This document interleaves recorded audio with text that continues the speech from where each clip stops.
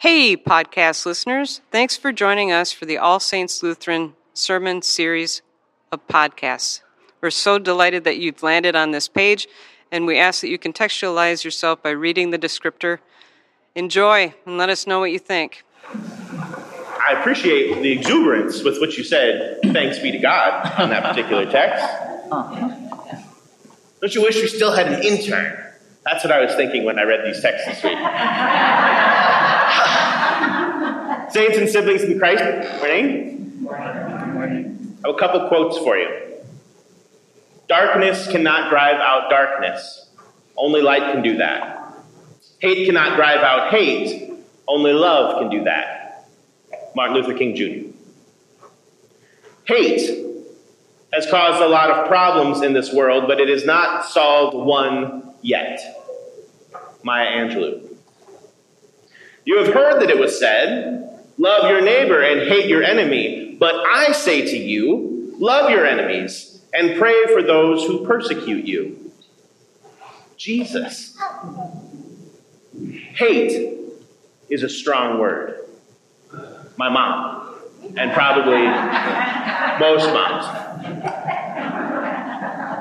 If you heard the words of Jesus this morning and you thought to yourself, that's weird, you are not alone. Certainly, you have a lot in common with the folks who came to our Thursday morning Bible study, who, upon hearing this text, one person looked at me and said, "Please tell me that there's something in the Greek that makes that mean something else." And the reality is that the word missio, it means hate. That's what it means. There's no way around that. But the historical context of the word gives us hope. And I know this. On my first Sunday out by myself, I know that when a pastor stands up here and says, well, the historical context of the ancient Greek in this passage, blah, blah, blah, blah, blah, some of your eyes get a little glassy, and you start to lean your heads on your neighbor's shoulder. But I ask you, please, just bear with me for like 90 seconds of historical context, because I promise it really opens up this text. Because the history of the love-hate binary in Jewish literature means that Jesus' severe command in this text to hate the people we care about the most is not anything like our modern-day understanding of hate. I tell you right now that Jesus is not saying in any way, shape, or form, not advocating for extreme hostility or violence and that which is associated with our modern-day understanding of hate. I hate you is not what we're talking about right now. Rather, in the words of Professor Carolyn Sharp, Jesus is calling for a steadfast refusal to allow something less valuable to be replaced with something more valuable. So Jesus is not talking about hating the things and the people who we love, but rather, he's calling on his followers, calling on you and me, to be mindful of who and what we choose to elevate, what we choose to hold important in our lives. Which I grant you still isn't easy, but it does give us a chance to unpack some of his words with a clearer sense of purpose. Because I think that you will agree that we all have someone that we love, right? Show of hands. Who here loves someone? Yeah? Excellent. Good. All right. Just general regard for people around us. That's good. I love that. We love our families and our friends, and we love our friends who are basically family. We love our pets. We love our kids, our teachers. We love our history and our heritage, the things that connect us to the saints who have gone before us. We love our church. We love the people who God has called us into community with. And that's a good thing. It's good that we love people. The problem, however, is when we elevate those people, places, things, traditions, and history above the needs of others. When we look at our in-kin, whether family or friends or our favorite church community, and we hold them over and above everyone else. Discipleship calls us to set aside that favoritism.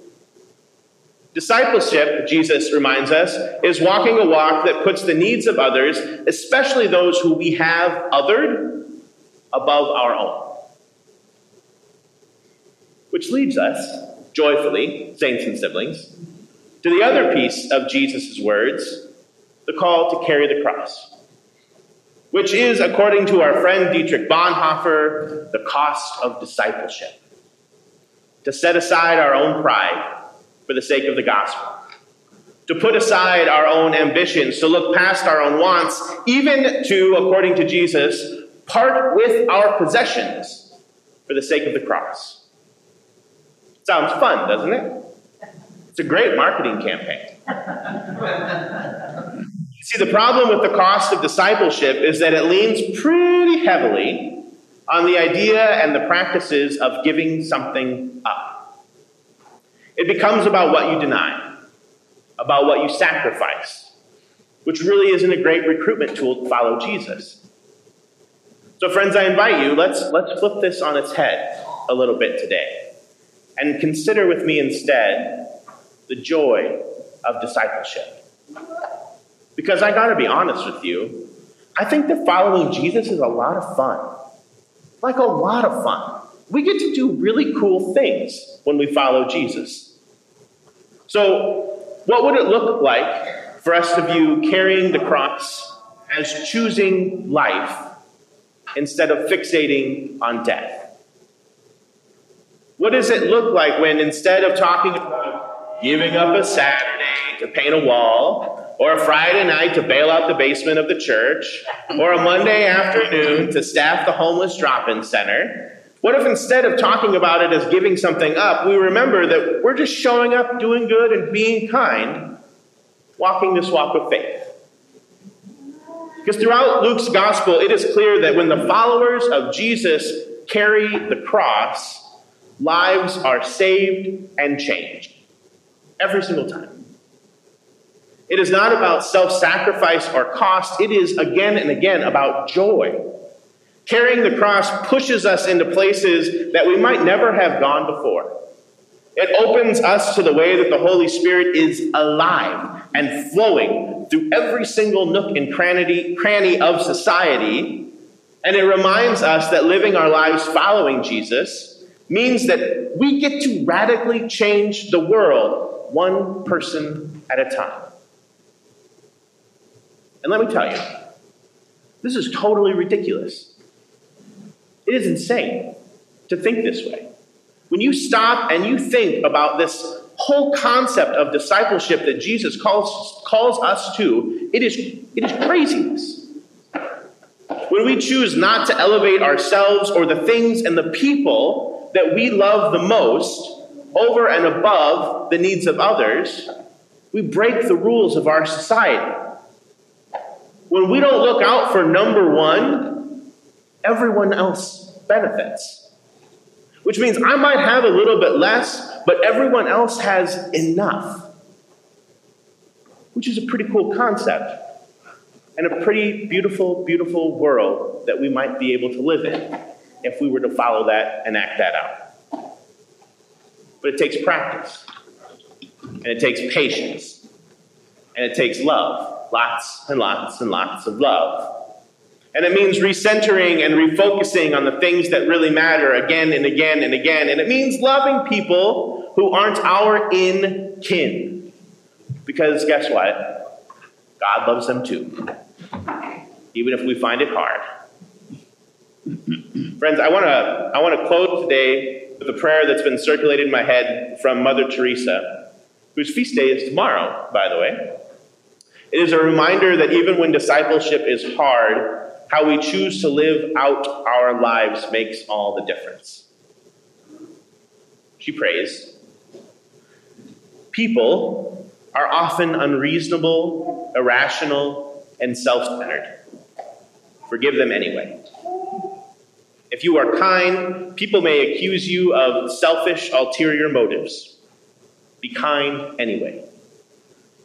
If you are successful, you will win some unfaithful friends and some genuine enemies.